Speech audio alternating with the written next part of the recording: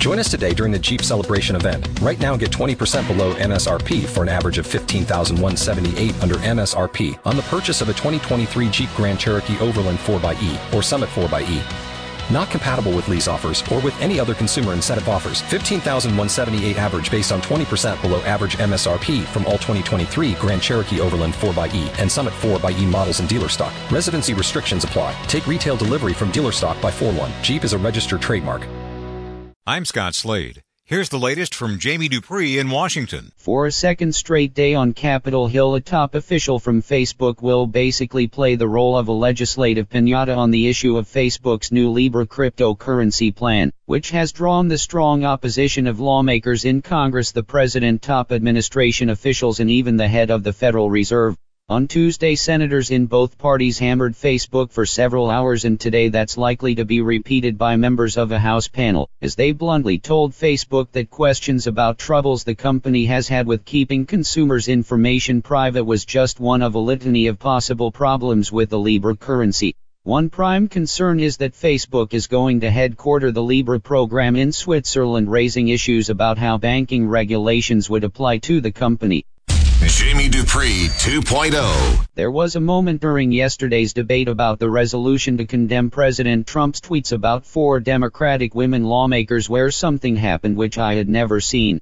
Instead of reading out the ruling of the parliamentarian to say that Speaker Nancy Pelosi had broken the rules of the House by referring to the quote racist tweets unquote of President Trump, Democrat Emanuel Cleaver of Missouri launched into a short speech about fairness and then simply dropped the gavel and left the chair. I mean, when I was a teenager I worked up on the House dais, and I cannot imagine anyone doing that, but I saw something yesterday which maybe hasn't happened before. Jamie Dupree 2.0. In a vote mainly along party lines, the House yesterday approved a resolution which condemns President Trump's criticism of a group of 4 minority women Democrats in the Congress, as Democrats said the president's call for them to leave the country should be publicly and repeatedly denounced.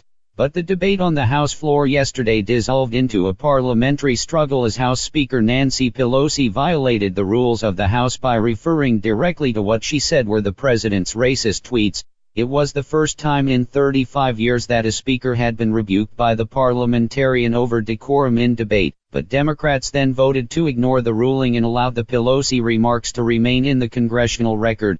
Just 4 Republicans voted with Democrats on the resolution, as most GOP lawmakers said the effort was a big waste of time. For the ones who work hard to ensure their crew can always go the extra mile, and the ones who get in early so everyone can go home on time, there's Grainger, offering professional-grade supplies backed by product experts so you can quickly and easily find what you need. Plus, you can count on access to a committed team ready to go the extra mile for you. Call, click Grainger.com, or just stop by. Grainger, for the ones who get it done.